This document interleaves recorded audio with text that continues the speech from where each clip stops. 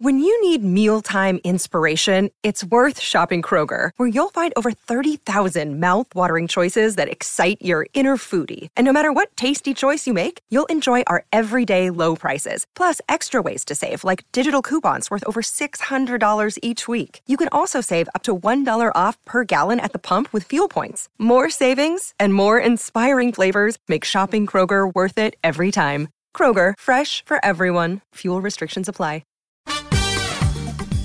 This is the Get Booked Podcast, a weekly show for personalized reading recommendations. This is episode 60, and we're recording on December 13th. I'm Amanda Nelson, and I'm here with Jen Northington, and we are coming to you from Book Riot. Good morning. Not feeling particularly I feel like my brain is on like some kind of time delay.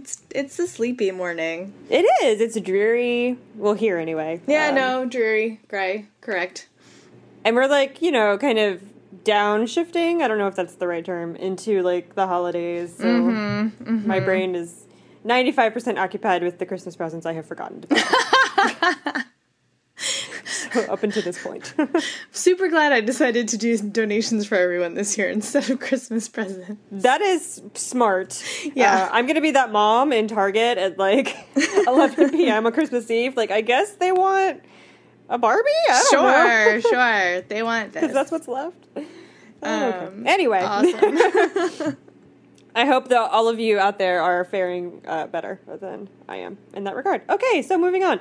So this is Get Booked. As I said, it's a show for personalized reading recommendations. So if you are new to our podcast, you can send in your reading recommendation requests to us, and we will answer them on the show. So you can email them to us at getbooked@bookriot.com, or you can drop your requests in the form at the bottom of the show notes on the site.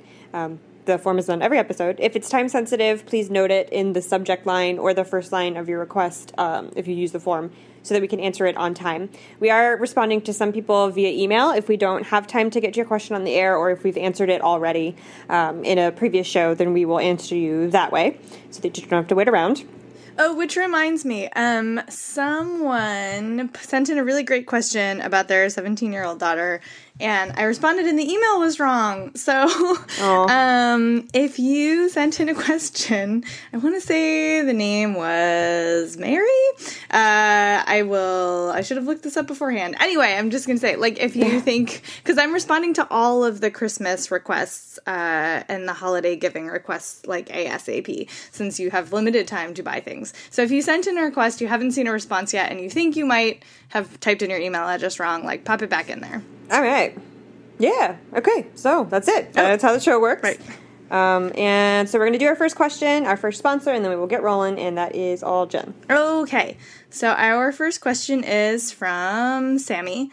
My sister recently got interested in archery, and we've been talking about starting to take classes. I want to buy her a book for Christmas, fiction/fantasy, with a strong female character that is an archer, but not Hunger Games. Yes, right. The animated movie Brave is what got her interested in the sport. She's 24 and an avid reader.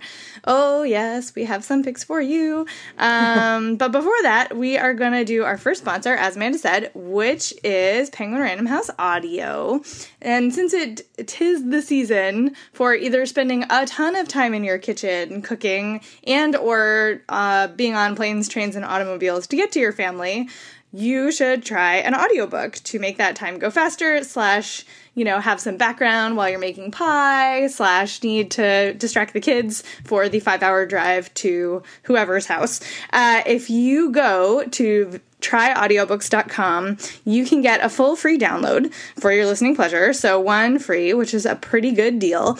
And they have all kinds of picks, including, like, they have Harry Potter on audio, and Grimm's Fairy Tales, and The Princess in Black, which is a favorite that we've talked about on the show before. They have a bunch of good stuff that's, like, kid-appropriate, as well as a bunch of great stuff for grown-ups who don't have to listen with children. So you have lots of options. You should visit tryaudiobooks.com, and you can get a full free download.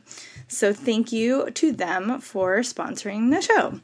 All right, I have 3 things for this question, so I'm just going to say my first real quick, and then Amanda can do her first pick. This is not a book, but if your sister is not already aware of MTV's Teen Wolf, which is a show that I love, she should check out, especially the first few seasons, have an amazing teenage girl archer on the show who is super badass and and near and dear to my heart. So that's not a book, but I think you could like get her the first season on iTunes or something. I'm just throwing it out there. Okay, Amanda, talk about books. Okay, I also want to say that the Hunger Games also got me interested in archery, and I actually did take a few classes, and it's a lot of fun. So I do think that that's a great idea. It make the arrow makes a very satisfying thwack noise when you shoot it at targets.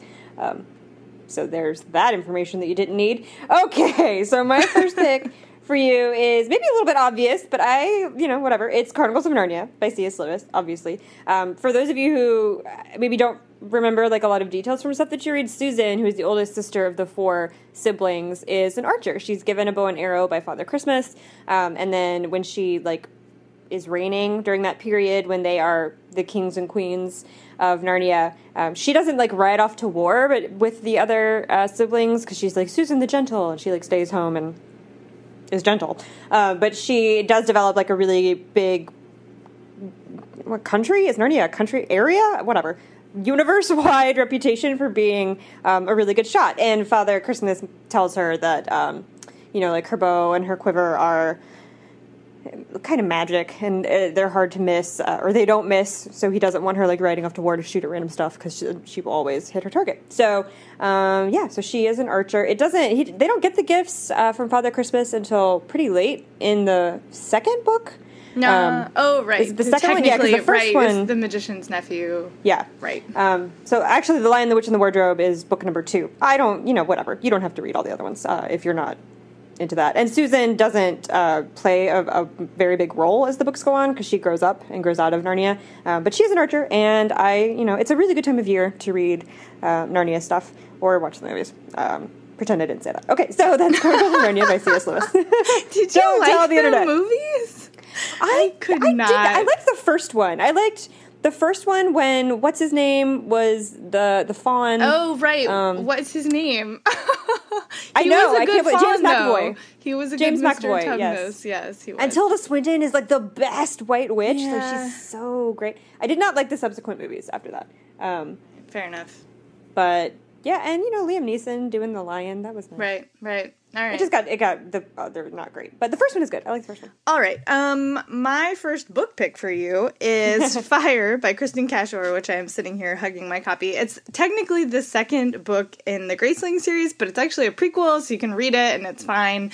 Or not read the others, but you should, because they're so good. But literally everyone in Fire is an archer. There are so many bows and arrows. The people are always shooting stuff with arrows in this book, including Fire, which is the name of the main character, who is a woman who is really struggling with society's expectations of her and her role in her world because of both magical and non-magical things. And it's just an amazing book about a strong woman who also shoots bows and arrows sometimes. So I think it really fits the bill here. And the whole series is so good. But yes, Fire is the one with the most archery. In fact, it even has a bow and arrow on the cover. So that is Fire by Kristen Cashore. Okay, my second one is Grave Mercy by Robin Lefevers, which is the first book in a series, the name of which I can't remember. Oh, His Fair Assassin. I was going to say, it's the Death Nun series, but that's not what it's called. It's Murder Nuns. It is. What else do you want? I went back and forth on this one because the main character shoots a crossbow, which I don't know if that technically qualifies as being archery, but it's a bow. It's in the name of the thing. Yeah. It has arrows, so... I feel like I spent way too much time debating with myself whether or not a crossbow counts. Anyway, even if it doesn't, you should, I feel read this because it's such a, the conceit is so great, Assassin Nun. So anyway, the main character's name is Ismay. She's 17 years old. She's in, she lives with her dad, or no, her husband. She lives with her husband. She was in an arranged marriage. Her husband is super physically abusive. And so she, finds sanctuary in a convent of Saint Mortain, which is one of the, an old school god. This takes place, it's kind of historical fiction-y, sort of fantasy. It takes place in Brittany, which, is a region of France now. And a lot of these convents that, dot the countryside still follow, the ways of the old gods, even though Christianity is kind of taking over. And so she finds sanctuary in this convent, and she serves Saint Mortain, who is, the god of death. And then she discovers that these nuns don't just, like sit around and pray and like bury dead people. They are also assassins who serve the god of death by, killing people. So she learns how to shoot a crossbow, and how to, be stealthy and how to be an assassin, essentially. And then she's sent off on her first assignment to the High Court of Brittany in order to spy and see what's going on as like France is trying to take over the region and all this kind of stuff. And possibly her first target will be this guy that she meets, who she may or may not have to kill, who's like, I don't, is he the prince? I don't remember. He's like really high up in the court. And as she's trying to wrestle with whether or not she's going to serve her god and kill this guy if she has to, she discovers that like she's immune to poison. There's just a lot going on, and it's very court intrigue and adventure stuff. And the romance, if that's a thing that you're into, is kind of a love-hate sort of thing. Like they don't really get along, and I love you, I hate you, I love you. So if that's a trope you're into, that exists here. And crossbows and assassin nuns. I love you. It's just assassin nuns. I don't know. So Grave Mercy by Robin Lefevers. My second book pick for you is The Glass Arrow by Kristen Simmons, which is a future dystopia. Their pitch for it is The Handmaid's Tale meets Blood Red Road, which is, like, not inaccurate. It's about a world in which women are property. I would actually call it, I want to say it's, like, actually more like Hunger Games meets Bitch Planet, if I was gonna do a comp. It's about a world in which people are property, and women are property specifically, and they get traded in these auctions, but there are, like, some outlying communities that are, sort of, as long as you stay out of the cities, you have a shot at escaping this fate, except that then the cities send truckers into the mountains and into the villages to, like, take women to sell on the auction block, so it's not a great existence.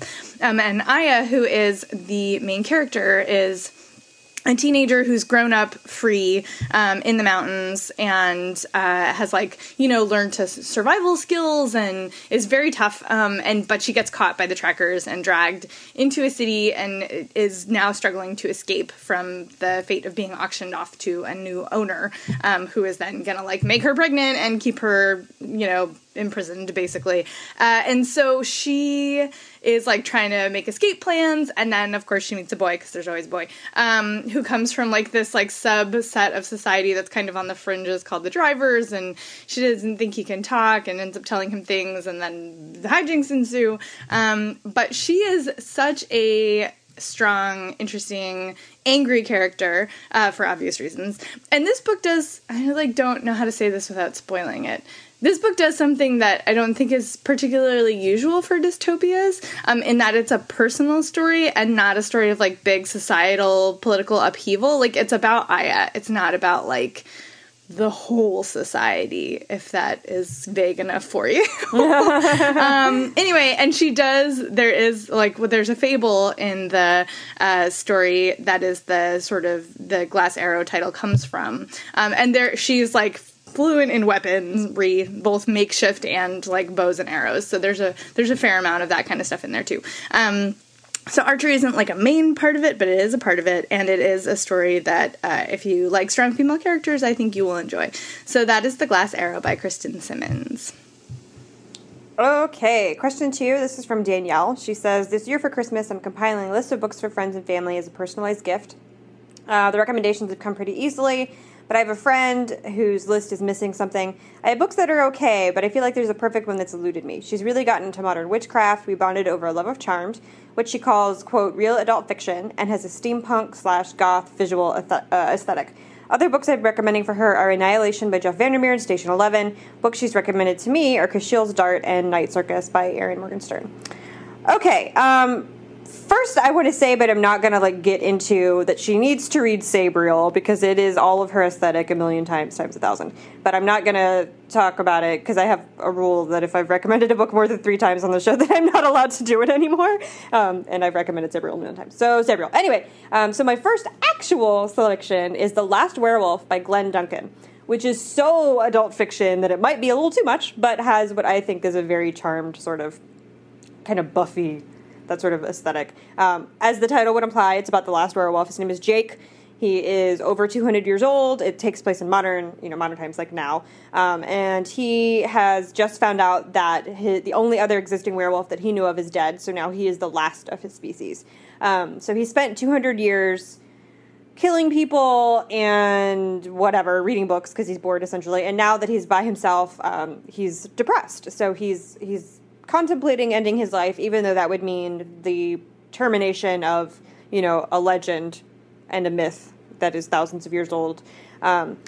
Jake is such he's a hard character to read because he's a smartass and he's 200 years old, so he's read pretty much every book. The book is stuffed full of allusions, literary allusions. I think the first chapter starts with the words "Reader, I ate him," which is an obvious thing from Jane Eyre. Anyway, he's very nihilistic and sarcastic. The book is very, very violent and has lots of sex, and sometimes those things are happening at the same time. So if that's the thing you would rather avoid, there you go.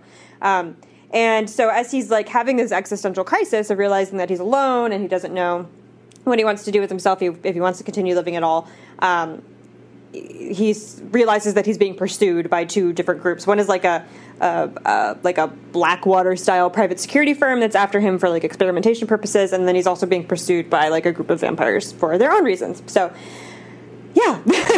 So he's a vampire, and I would like to reiterate, super violent, but it's very gothy. And the books themselves, it's actually a trilogy, and the books themselves are beautiful. They're black. If you can find first editions, the edges of the pages are blood red, which I think would be great for somebody who's into that gothy kind of steampunky look. And the front is gilded. They're very nice, and I think very appropriate for someone with her taste. So that's The Last Werewolf by Glenn Duncan. All right, my first pick for her is, she may have already hit it because it's got witches in the title, but just in case, A Discovery of Witches by Deborah Harkness is the first book in the All Souls trilogy, and it is the go-to book for people who love the Night Circus. All of my friends who went from the Night Circus to this were it's the perfect companion. So it's about a young scholar named Diana Bishop who is studying in Oxford's Bodleian Library, and she accidentally, gets a bewitched manuscript, and she's descended from witches, but she doesn't want anything to do with sorcery, but then, obviously, she doesn't get a choice, and there's vampires, and there's, obviously, modern-day witches, and there's all kinds of supernatural shenanigans, and it's, got a lot of, Anne Rice-ness to it, which is, that, supernatural gothy thing. So I think, and it's a trilogy, so there's multiple, so she can enjoy that because obviously she's a trilogy lover since she's a Kushiel's Dart fan.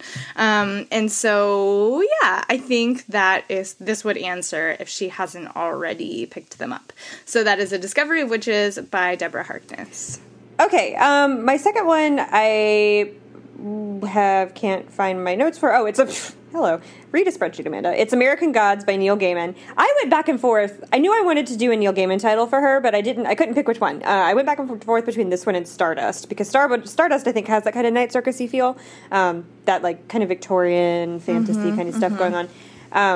But I went with American Gods because it's a little more gothy and a little bit, kind of harder, I think, and it has more of that charmed sort of thing going on. Anyway, so American Gods is a modern mythological tale, urban fantasy, about a guy named Shadow who's just gotten out of jail, and he wants to go home to be with his wife. But a few days before he gets out of jail, his wife and his best friend are killed in an accident, and he starts kind of just bouncing around trying to figure out what he wants to do with his life, and he meets a stranger named Mr. Wednesday, who hires him to be an errand boy, bodyguard, that kind of thing.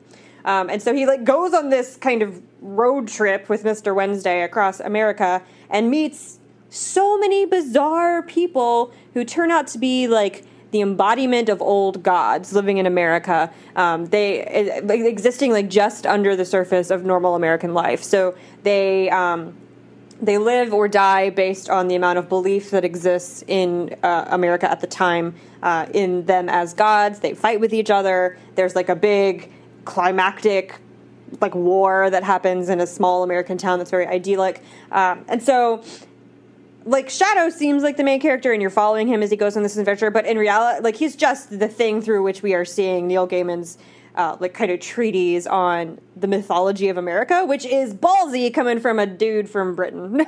He's written this, very in-depth fantasy novel about the system of American belief and how there is no such thing as an American and how we all came from somewhere else, almost all of us, and brought with us our own like old gods and our own old ideas and mythologies and how those have shaped the country as it is now and what happens to those beliefs as we start worshiping other things like, you know, consumerism and reality TV and stuff like that. So I'm making it sound like sort of academic. It is not academic at all. It's a like adventure, weird fantasy novel, page turner, and it's a lot of fun and really interesting to see how Neil Gaiman interprets really, really old like pagan mythologies into like making a god an undertaker or like a guy who works at the deli, you know, like that kind of stuff. And he's so good at that kind of stuff. Neil Gaiman is so good at weaving the weird into what we think is normal. So that's American Gods by Neil Gaiman, which I think is going to be a TV series or something. Yeah. Ricky Whittle, who was one of my favorites from The 100, is going to play Shadow, and I'm pretty jazzed about it. Awesome. Yeah, I'm into it. I'm here for it. Okay, so go read it. Okay. Okay, my second pick, I know you said real adult fiction, quote unquote, whatever that means. But I'm going to recommend a YA to you because it's so perfect. It really is. It really is. It's Labyrinth Lost by Zoraida Cordova, which is the first in the Brooklyn Brujas series, and it is all about modern witchcraft in Brooklyn. The main character, Alex, is a bruja, which is she's a witch, and she hates magic. Not into it. She doesn't want any part of it. And her whole family is like involved in this. And so she makes a wish and then everything goes horribly, horribly wrong. And so she has to go on this sort of journey to restore the world to rights. And so, you know, what Cordova is doing is like fusing this sort of taking the supernatural traditions of Latin America, which is, you know, she was born in Ecuador, so this is part of her heritage, and, you know, making it into, like, a modern-day fantasy adventure. And she was at Book Riot Live, and one of the things she said on a panel about, like, finding her voice as a writer was that, you know, writing teachers kept telling her to, like, write from her personal, you know, immigrant experience, and she kept being like, but what if they were all witches? So, which I really appreciate. So, yes, I think it's a great start to what's going to be an awesome series, and she's super smart and interesting, and everybody should read it. So that's Labyrinth Lost by Zoraida Cordova. Okay, let's see. The next question is me. From Anna. I'd like to get my brother a few books for Christmas this year. He's a journalist and reads mostly nonfiction, but is open to fiction. His favorite nonfiction author is Erik Larson, and his favorite fiction author is Michael Crichton. Recent favorites of his include Evicted by Matthew Desmond, Get Aside by Jill Leovy. I've never said that out loud before. Seabiscuit by Lauren Hillebrand, and The Run of His Life by Jeffrey Toobin. Okay, let's see. Why don't you go first, Amanda? Okay, the first one I picked was They Can't Kill Us All by Wesley Lowery. I picked this because your brother seems to be into nonfiction about social justice issues, like with Evicted and all of that. Also, Wesley Lowery is a journalist, also English. Wesley Lowery is also a journalist, as your brother is, so I thought that might be an interesting parallel.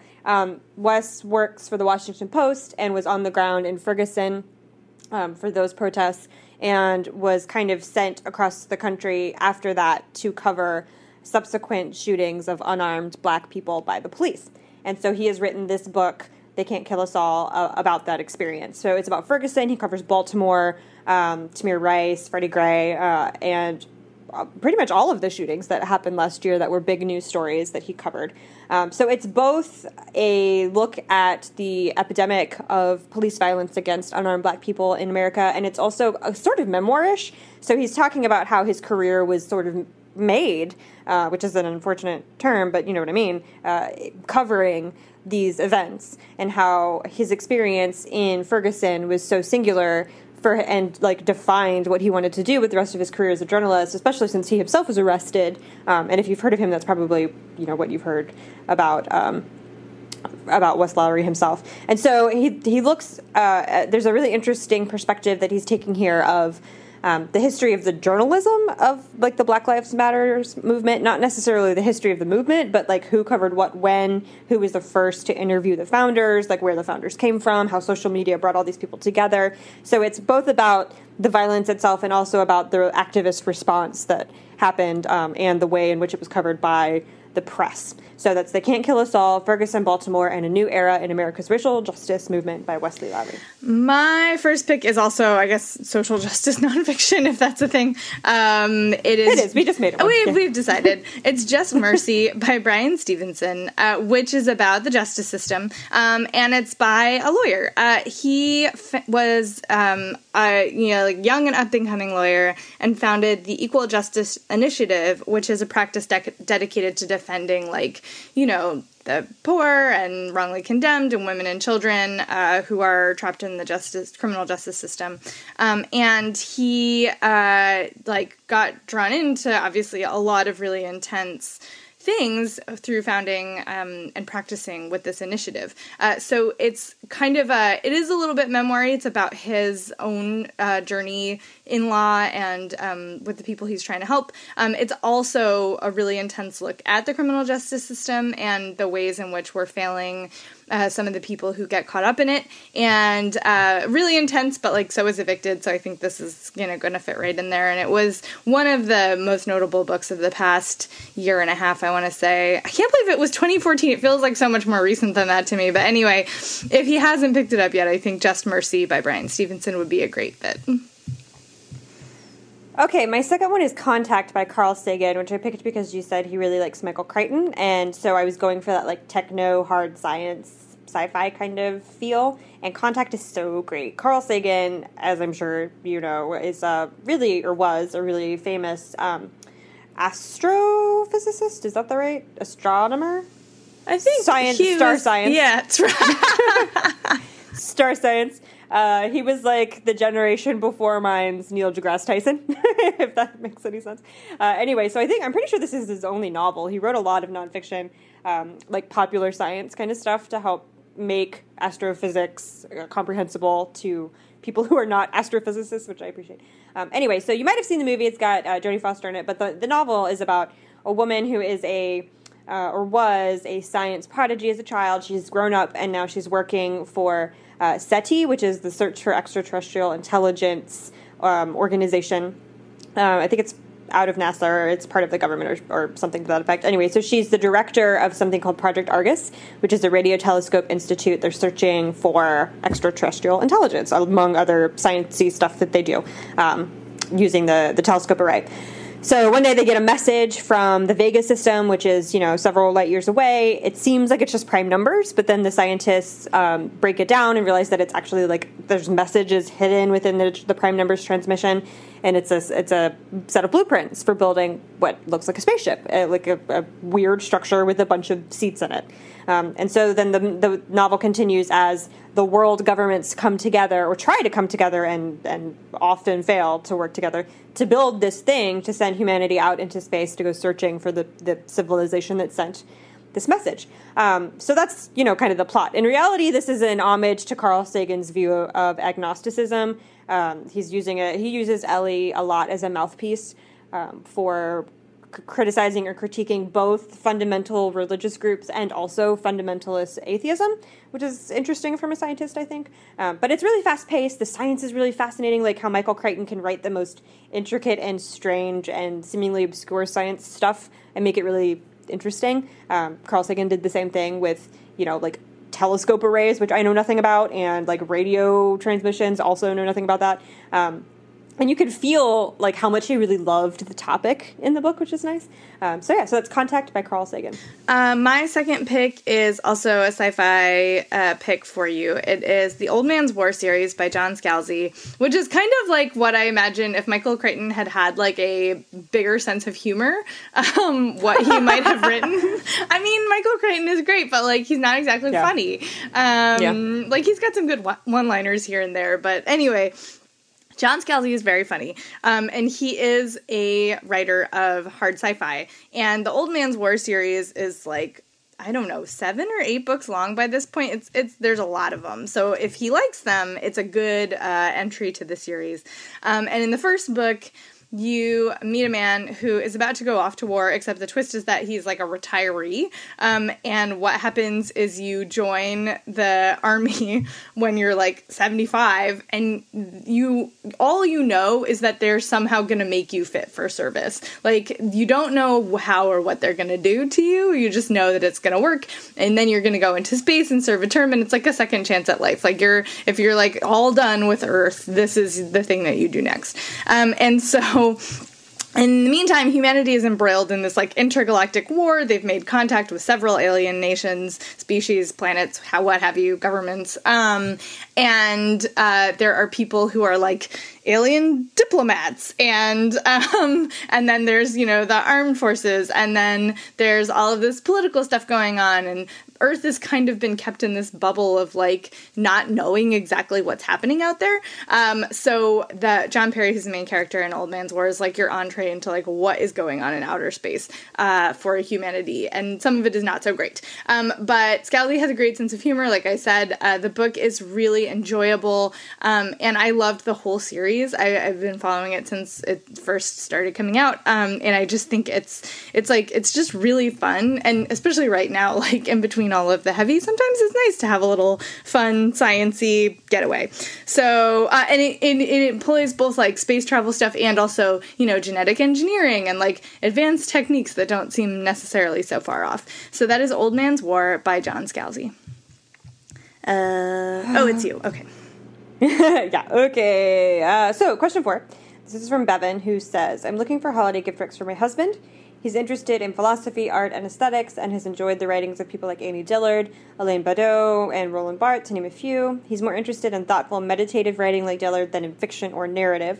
He has a lot of books, so while I'm open to any ideas you have, something published more recently that he might not yet have heard of, might give me a better chance at surprising him. Okay. So my first one was published last year. It's by Marilynne Robinson. It's called The Givenness of Things. It's a collection of essays. A lot of them are about religion and theology and philosophy. It's if you read the synopsis makes it sound like it's about like the culture wars and our kind of cultural of pessimism and how that's not exactly necessary. Anyway, so it seems like it's a lot about just a critique of modern culture and how we need to have more faith in ourselves as people based on our history and our beliefs. However, it's really about the Reformation. Like, it is a cultural critique. She does talk a lot about modern politics, the political landscape as it exists right now, the theological and philosophical landscape as it exists right now.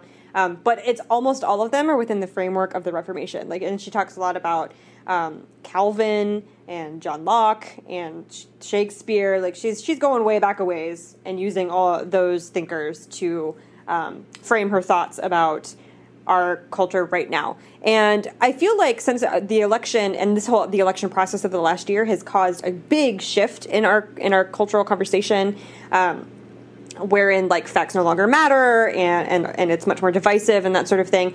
But and even though this was written a year before all of that really started, it still feels very relevant, like the things that she's talking about, especially if you already have a philosophy background, which obviously your husband does. So that's The Givenness of Things by Marilynne Robinson.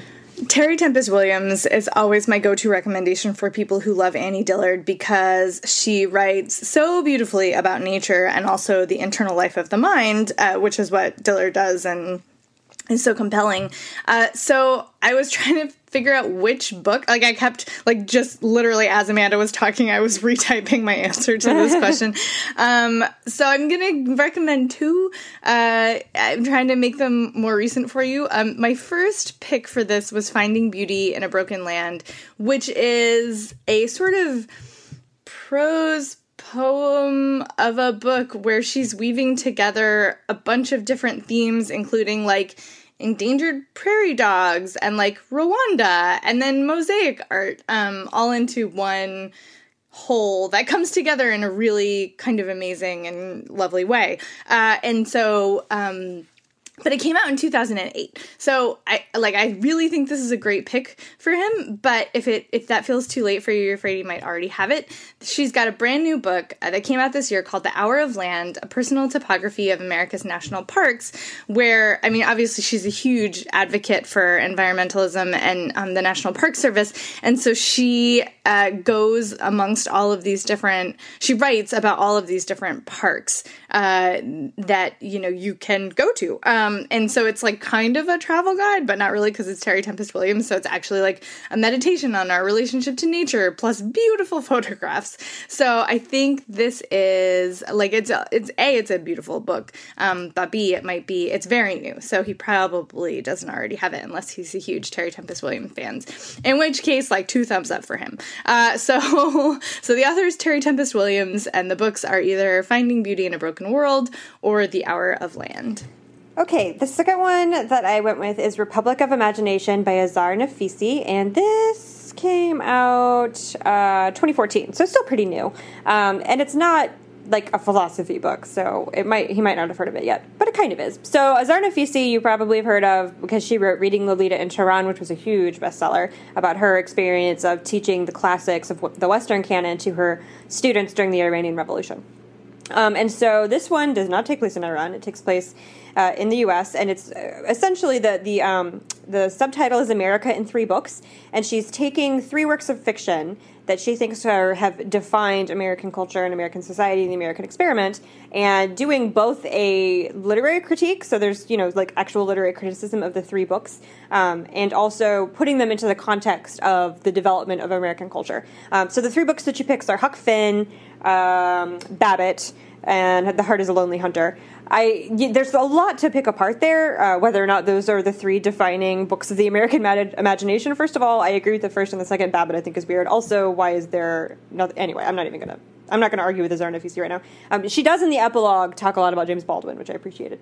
And so in that framework of how important fiction is, she came up with the idea for this book when she was at a book signing, and someone said to her, it's something to the effect of, like, it's unfortunate that Americans don't appreciate books anymore, or Americans don't appreciate literature anymore.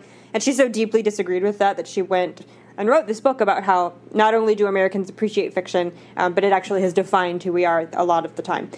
So it is about that and about the American imagination. And I'm realizing now that this is the second book that I've picked on the show that's about, like, the thought behind the American experiment from someone who was not born here, which I think is apparently a thing I enjoy. I realized right this second.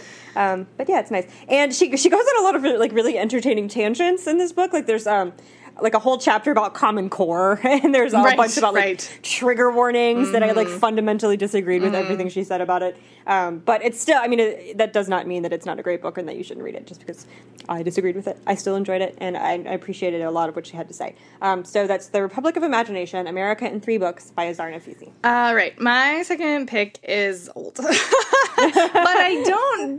I'm betting that he doesn't have it yet. It's an essay collection by Wendell Berry called What Are People For? It's got 22 essays about a bunch of different things.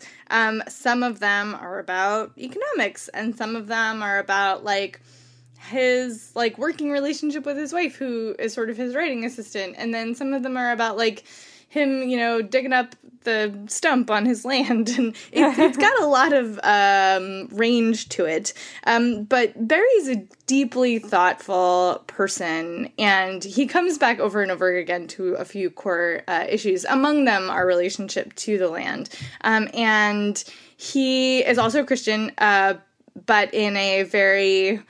like, how do I want to say this? He's not a conservative Christian. Open-minded? Yeah, maybe? Open-minded is the right word. And he is guided by his spirituality and faith, but in a very thoughtful and thought-provoking kind of way. I'm not religious myself, but it was very interesting to read how he merged his, you know, philosophical inclinations with his faith. And he's just, like, a really smart, interesting person.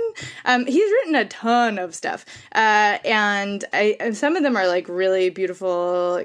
I could have sworn there was like a gift book out recently too, but anyway, if you're looking for that like Annie Dillard like essay feel, What Are People For is the one to start with. So yes, so that is Wendell Berry, and he's just great.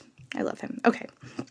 I always feel like Wendell Berry is like, if Ron Swanson were slightly more, like, religious, yes! Wendell Berry oh my would be gosh, who... that's exactly correct. That is, like, yes, that is right. That's right. Then he would be Wendell Berry. He would be Wendell Berry. It's basically Ron Swanson's, like, Deep Thoughts with Ron Swanson is not, that is what this is. That's also our show title. I would watch that show so fast. Oh my gosh, correct. Okay, correct. Before we move on to our next question, we're going to do our second sponsor, which is Comic Bento, which is the original graphic novel subscription box service. I'm sure you've seen subscription box services are everywhere. There's like Stitch Fix for your clothes. There's that one for makeup, the name of which I can't remember.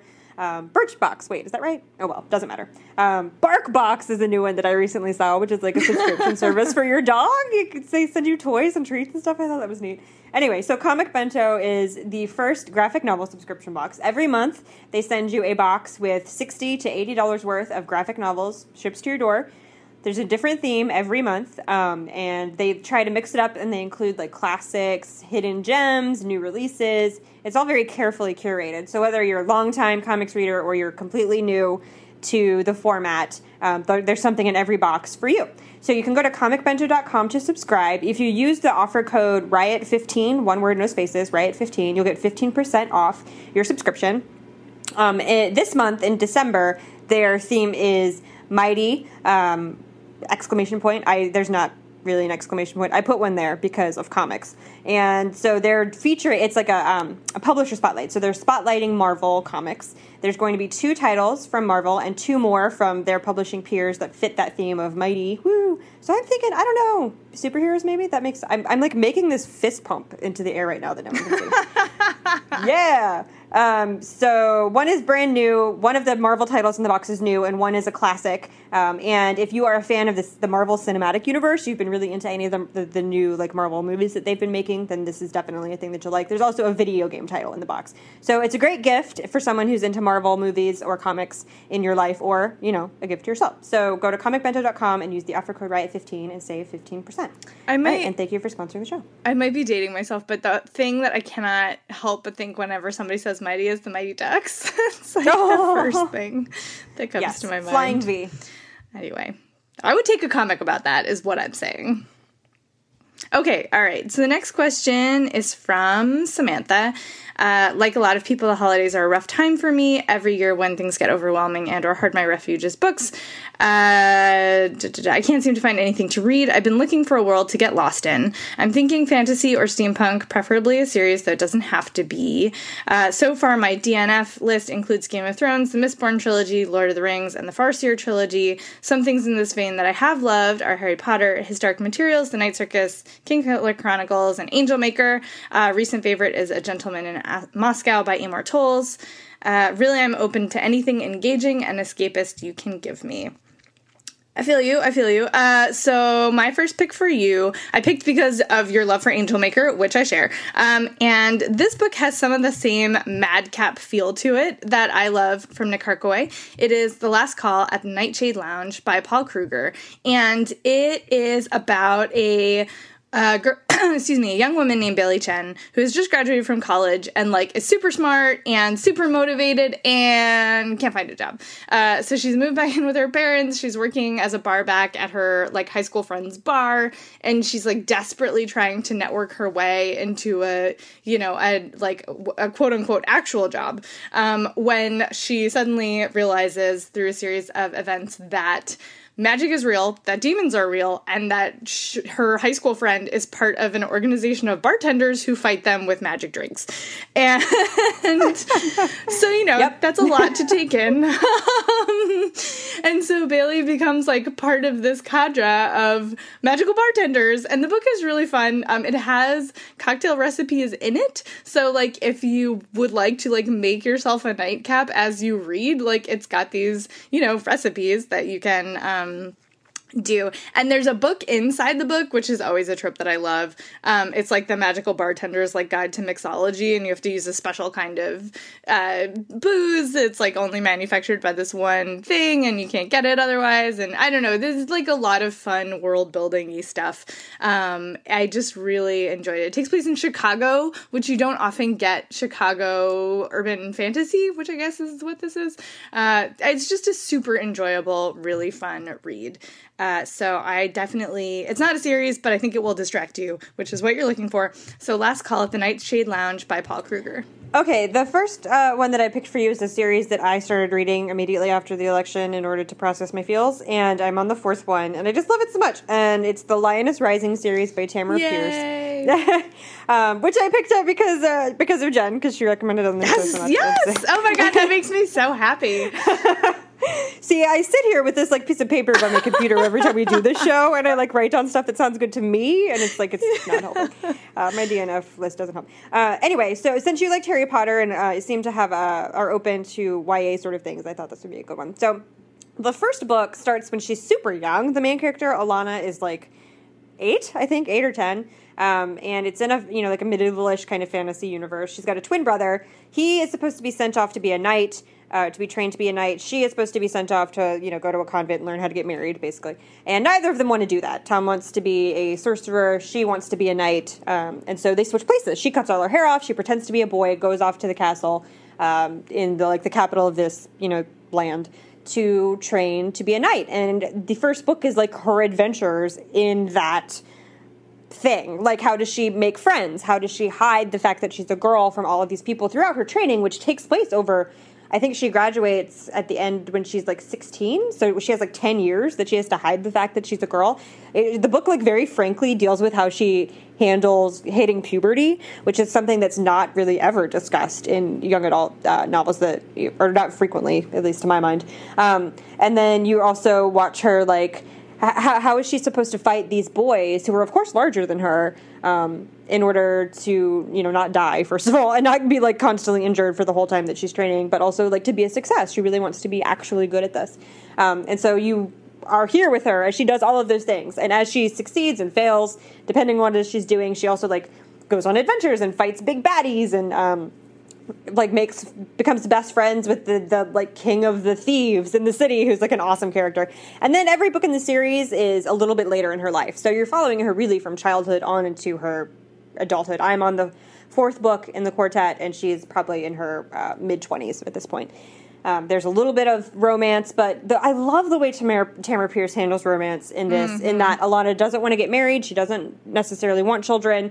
She wants to do what she wants to do, not be tied down, and be a knight, and like go off and have great adventures. And she doesn't let men stop her from doing that, even if she has feelings for them. And she doesn't let them tell her that she needs to be more feminine or that she needs to focus on one thing or another. Like, she just does what she wants to do. And sometimes that includes men and sometimes it doesn't. And it's just very, like, nice and refreshing. So the first book is called Alana, The First Adventure, and the series is called Song of the Lioness. It's by Tamara Pierce. I just realized that George and Alana are my first OTP. Oh, I love like, George just so now it occurred to me. I keep waiting to, like, not hate Jonathan, and it keeps just not happening. I know, it's hard. Oh, and I'm on the 4th book, and I feel like I'm just never gonna. Did you meet, is his name Liam? Yes, the warrior bro. The dragon of the Shang. He's Jason Momoa in my head now. Anyway, okay, sorry, sidetrack. So... Always sidetracked by Jason Momoa. Forever. So my second pick for you is a series. And I read this series, I got really sick, like, a bunch of times earlier this year because I have a new niece and babies are germ factories, it turns out. And one of the times that I was sick, I was just, like, lying in bed and couldn't move and was just miserable. And I read basically this whole series, like, on my phone lying in bed. So I think it will be a good distraction for you because it was for me. It is called The Black Magician series by Trudy Canavan, and the first book is called The Magician's Guild. I just want to specify that black magician just means black robes. Like, it is pretty straightforward, like, high fantasy. But the thing that's cool about the series is that it's about, the city of I guess it's called Imardin, and every year the magicians like kind of like kick out the undesirables. But this one year there's this girl who's like a very young girl who chucks a stone at them and like penetrates their magic shield, which isn't supposed to be possible. And so this girl who's on the fringe of society, she's poor, she's an outcast, apparently like reveals herself to have magical powers and is taken in by this head mage, and it like totally upends everything that they think they know about how magic works and who has magic and who should be allowed to have magic. And so she like kind of upsets the system, which is always a fun thing to read about. And I really got to love the characters, and the story arc is very, like, it moves nice and smoothly. There's not like huge digressions like you get sometimes with high fantasy. I thought it was really super enjoyable. So that is the Black Magician Trilogy. First book is The Magician's Guild, and it's by Trudy Canavan. Okay, my second one I picked because you said that you liked Harry Potter, and then you also said you liked A Gentleman in Moscow, so I kind of squished them together and got the Grisha Trilogy by Leigh Bardugo. Very nice, very nice. When I like landed upon this in my brain, I was like, oh, genius. I did it. I did the thing. So the first book in the series is called Shadow and Bone, and this is really high fantasy, and it takes place in a universe that is not real, except it's totally based on Russia, like Victorian era kind of, I guess, Russian society. So the main character's name is Alina. She is an orphan and hasn't ever really been good at anything in her life. She's very normal and plain or whatever. She joins the military with her best friend, who is a boy named something I can't forget. Matt? Starts with an M, I don't remember. And they are in the army, and when the book opens, they're about to cross the Fold, this is a magical land. So the Fold is this area, this like swath of darkness, like as in nighttime darkness, no matter what time of day it is, that separates two areas of the nation where she lives, and you have to cross the Fold to get to the other part of the country. And the problem is that within the Fold exists a bunch of monsters who like to eat human flesh and are drawn to light. Aren't drawn to light, are repelled by light, but it's always dark in there. And so crossing the Fold is always a very treacherous thing. So you like open right in the middle of all of this action. So they get on this, sand ship thingy, and they're crossing the Fold, and the monsters attack. And Alina really thinks, like, this is where I die, and then she sees one of the monsters attacking her friends, or attacking her best friend, and then, like, out of her bursts this ray of light, and the light repels the monsters, and she basically saves the day. So it turns out she's, like, the Sunbringer, like, this huge, epic savior that the people have been waiting for to come lead the people or whatever. And so she's, wrenched out of the army and taken to the Darkling, who is the leader of kind of like a prince, I guess, or the king, whatever. No, because they have a like actual royal family. He's like the head of their, what do you call it? Magical order. And so she's like taken to him so that he can test her. And of course their powers are opposite. He brings darkness, she brings light. So there's an obvious kind of romantic thing that happens there, and she has to figure out her like goal here is to both adjust to her new life living within the court and all of these magic caste systems kind of, and then she also has to figure out how to destroy the Fold, because that's what like the purpose of her power is, right? And where it came from in the first place. And so it is a trilogy, and then there are more books that exist kind of in the same universe that aren't part of this trilogy, but anyway, so if you really like it, you can keep going.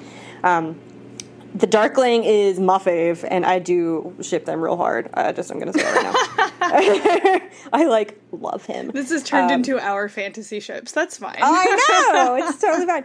But, yeah, so it's got that, kind of Moscowish. It's very, very Russian. It's all based on a lot of, Russian... it doesn't strike me as Victorian. It more strikes me as, oh, gosh, what is her name? Who's that princess who disappeared... right before the Communist Revolution in Russia. Yes, that kind of era. It feels very Anastasia-y to me, which I guess is Edwardian, but that wasn't a thing that happened I can never remember which is which. Yeah. So it's got a really cool aesthetic, and it's also very fast-paced, and Alina's a really interesting character who's dealing with a lot of stuff. So it's Shadow and Bone. It's the first book in the Grisha trilogy by Leigh Bardugo.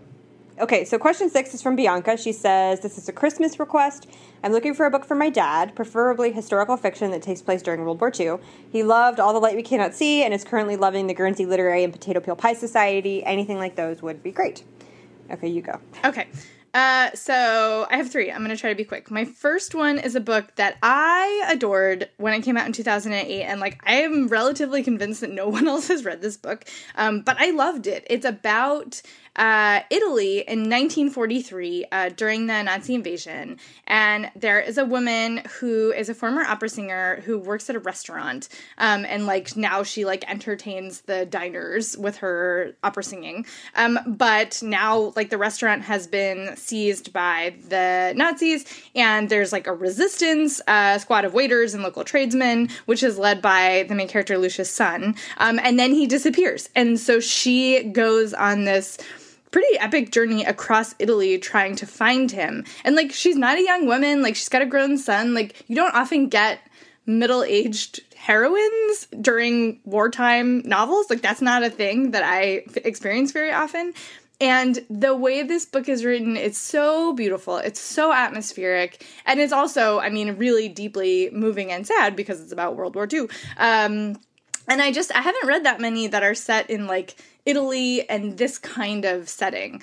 So I thought it was amazing. And you really, like, it's like a side note, but if you enjoyed Queen of the Night, this is another one that will scratch that opera itch while also being an amazingly lush historical novel. So that is Lambrusco by Ellen Cooney. Okay, my first pick is The English Patient by Michael Ondaatje. I don't know what just happened. This takes place in Italy in a old and abandoned villa at the end of the war. There are four main characters. The two that you're probably most interested in are Hannah, who's a nurse, and an unnamed English patient who has been burned pretty much beyond recognition and can't be moved. And can't really leave his bed. So Hannah is caring for him. And then there's also a thief named Caravaggio who turns out to be kind of connected to Hannah through family in some weird way, who appears at the villa. And there's also a sapper, like a bomb expert named Kip, who wanders in eventually. And Hannah is caring for the unnamed English patient because she has, the sense of duty. She can't leave him there. But the war is coming to an end, and they're out of food. And she has to, spend a lot of her time scavenging. And she spends time when she's not doing that pretty much almost always reading to the English patient and trying to draw him out a little bit. And so you spend a lot of the novel trying to figure out who this guy is, what happened to him, why he's all burnt up, what he did in the war, how he ended up in this abandoned kind of hospital thing, and why Hannah won't leave him. But the book is written you've probably seen the movie, and so if you've seen the movie, then you know who he is already. But it's still worth reading the book because it's written this kind of oddly. There are flashbacks, obviously, because memories, and he writes it they're almost like snippets. He writes very poetic flashbacks, and it's not a very straightforward kind of narrative. Guernsey, but I think since he liked Guernsey or is liking Guernsey Literary and Potato Papa Society, which is also not traditional because it's epistolary, I don't think he'll be bothered by it. And it's dark and very sad, but there's also a romance to follow, so it's got a lot of emotional stuff going on. So that's The English Patient by Michael Ondaatje.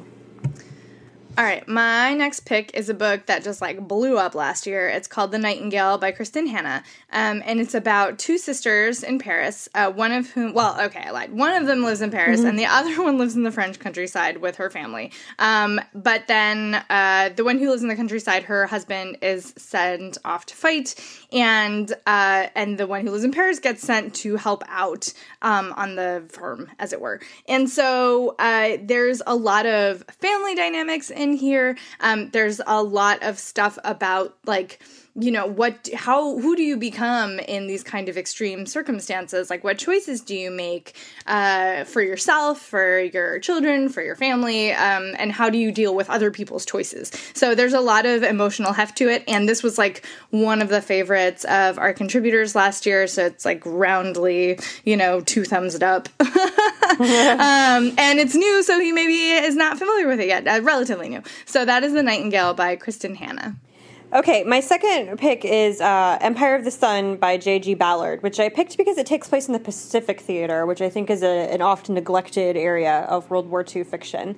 So it's semi-autobiographical. The book is about a little boy named Jim who lives in Shanghai in 1941, and he lives there with his parents in kind of a I can't remember what they call it, but it's a neighborhood where foreigners live, like an annex kind of. In Shanghai. And so Pearl Harbor happens, the Japanese invade Shanghai, and Jim is separated from his parents at the beginning of the war. The streets, are like full of chaos. There's a lot of violence. He's just like a young boy alone by himself looking for his parents. He gets captured by the Japanese and is sent to live in a Japanese concentration camp. He stays there and survives for several years on his own, which is, mightily impressive. And then he sees the Japanese. He sees that the Japanese are losing, right? Like he knows that their food is running out, discipline is changed, the soldiers are looking kind of panicked. He knows that the end to the war is coming. He thinks that probably means he's going to be executed, but he's a child, so he still kind of doesn't understand what that will probably mean for him. And then the Japanese start sending all the people in the camp on a march, basically a death march, out of the area where they're stationed. And then he looks up one day across the bay and sees this bright flash of light, and it's the bomb of Nagasaki. And so he doesn't know what that is, but for some reason is filled with hope that that bright light is going to be the thing that saves him. And of course it does end up being the thing that saves him. And it is semi-autobiographical, so it's not this did happen to J.G. Ballard. I don't know if you've read his other books, Crash and High Rise and things like that, but he did live in Shanghai at the outbreak of the war. The only difference here is that he was with his parents. He wasn't separated from his parents when he was a kid, so him and his parents were sent to live in a Japanese POW camp, and he did see the bomb at Nagasaki go off. So it's still not a colonialist narrative, because he wasn't there to colonize. His dad worked in Shanghai, but it's still the perspective of a white person in the Pacific Theater. But there's so few books, I think, about World War II that don't take place in Europe that are big and famous. And it's a classic, and I think it's still really worth reading, especially since he manages to write from a child's point of view about all of these horrors and about the bomb going off, and it's very impressive, I think. So that's Empire of the Sun by J.G. Ballard, which is actually the first in a series. He follows the character as he goes on to live his life as an adult. So yeah. All right, my third pick real quick is Hotel on the Corner of Bitter and Sweet by Jamie Ford, which is a beautiful novel. And it's really more about the American experience, the Asian American experience during World War II. It takes place in Seattle. And at the opening of the book, a man named Henry Lee sees that everybody's gathered around this hotel, which used to be the sort of gateway to Seattle's Japantown. It's been boarded up forever, but now it has a new owner, and the new owner has found boxes of belongings from the Japanese families who were sent to internment camps during World War II, which takes Henry back to his youth during the 1940s. And his own struggles. He's Chinese American, and he was struggling with that. And then he met and befriended a young Japanese American named Keiko, who was then sent away to the internment camps. And so, now it's 40 years later, and what happened to them when they were young, what was it like to be an Asian American during that time, and to be Chinese American, trying to distinguish yourself from Japanese Americans so that you weren't sent to the internment camps, and then knowing people who were sent, and all of that really intense stuff that is, again, I say super relevant right now when we're dealing with this sort of institutionalized Islamophobia, and people are talking about internment camps this is the thing that should be a model for stuff.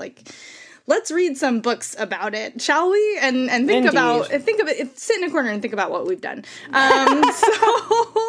But it's also a really moving, beautifully written story, whether or not you want to get into the political aspect of it, although it's really hard to avoid the politics in this because duh. So that is Hotel on the Corner of Bitter and Sweet by Jamie Ford. Okay, I'm done now. We did it. You put in 3 books and we still finished.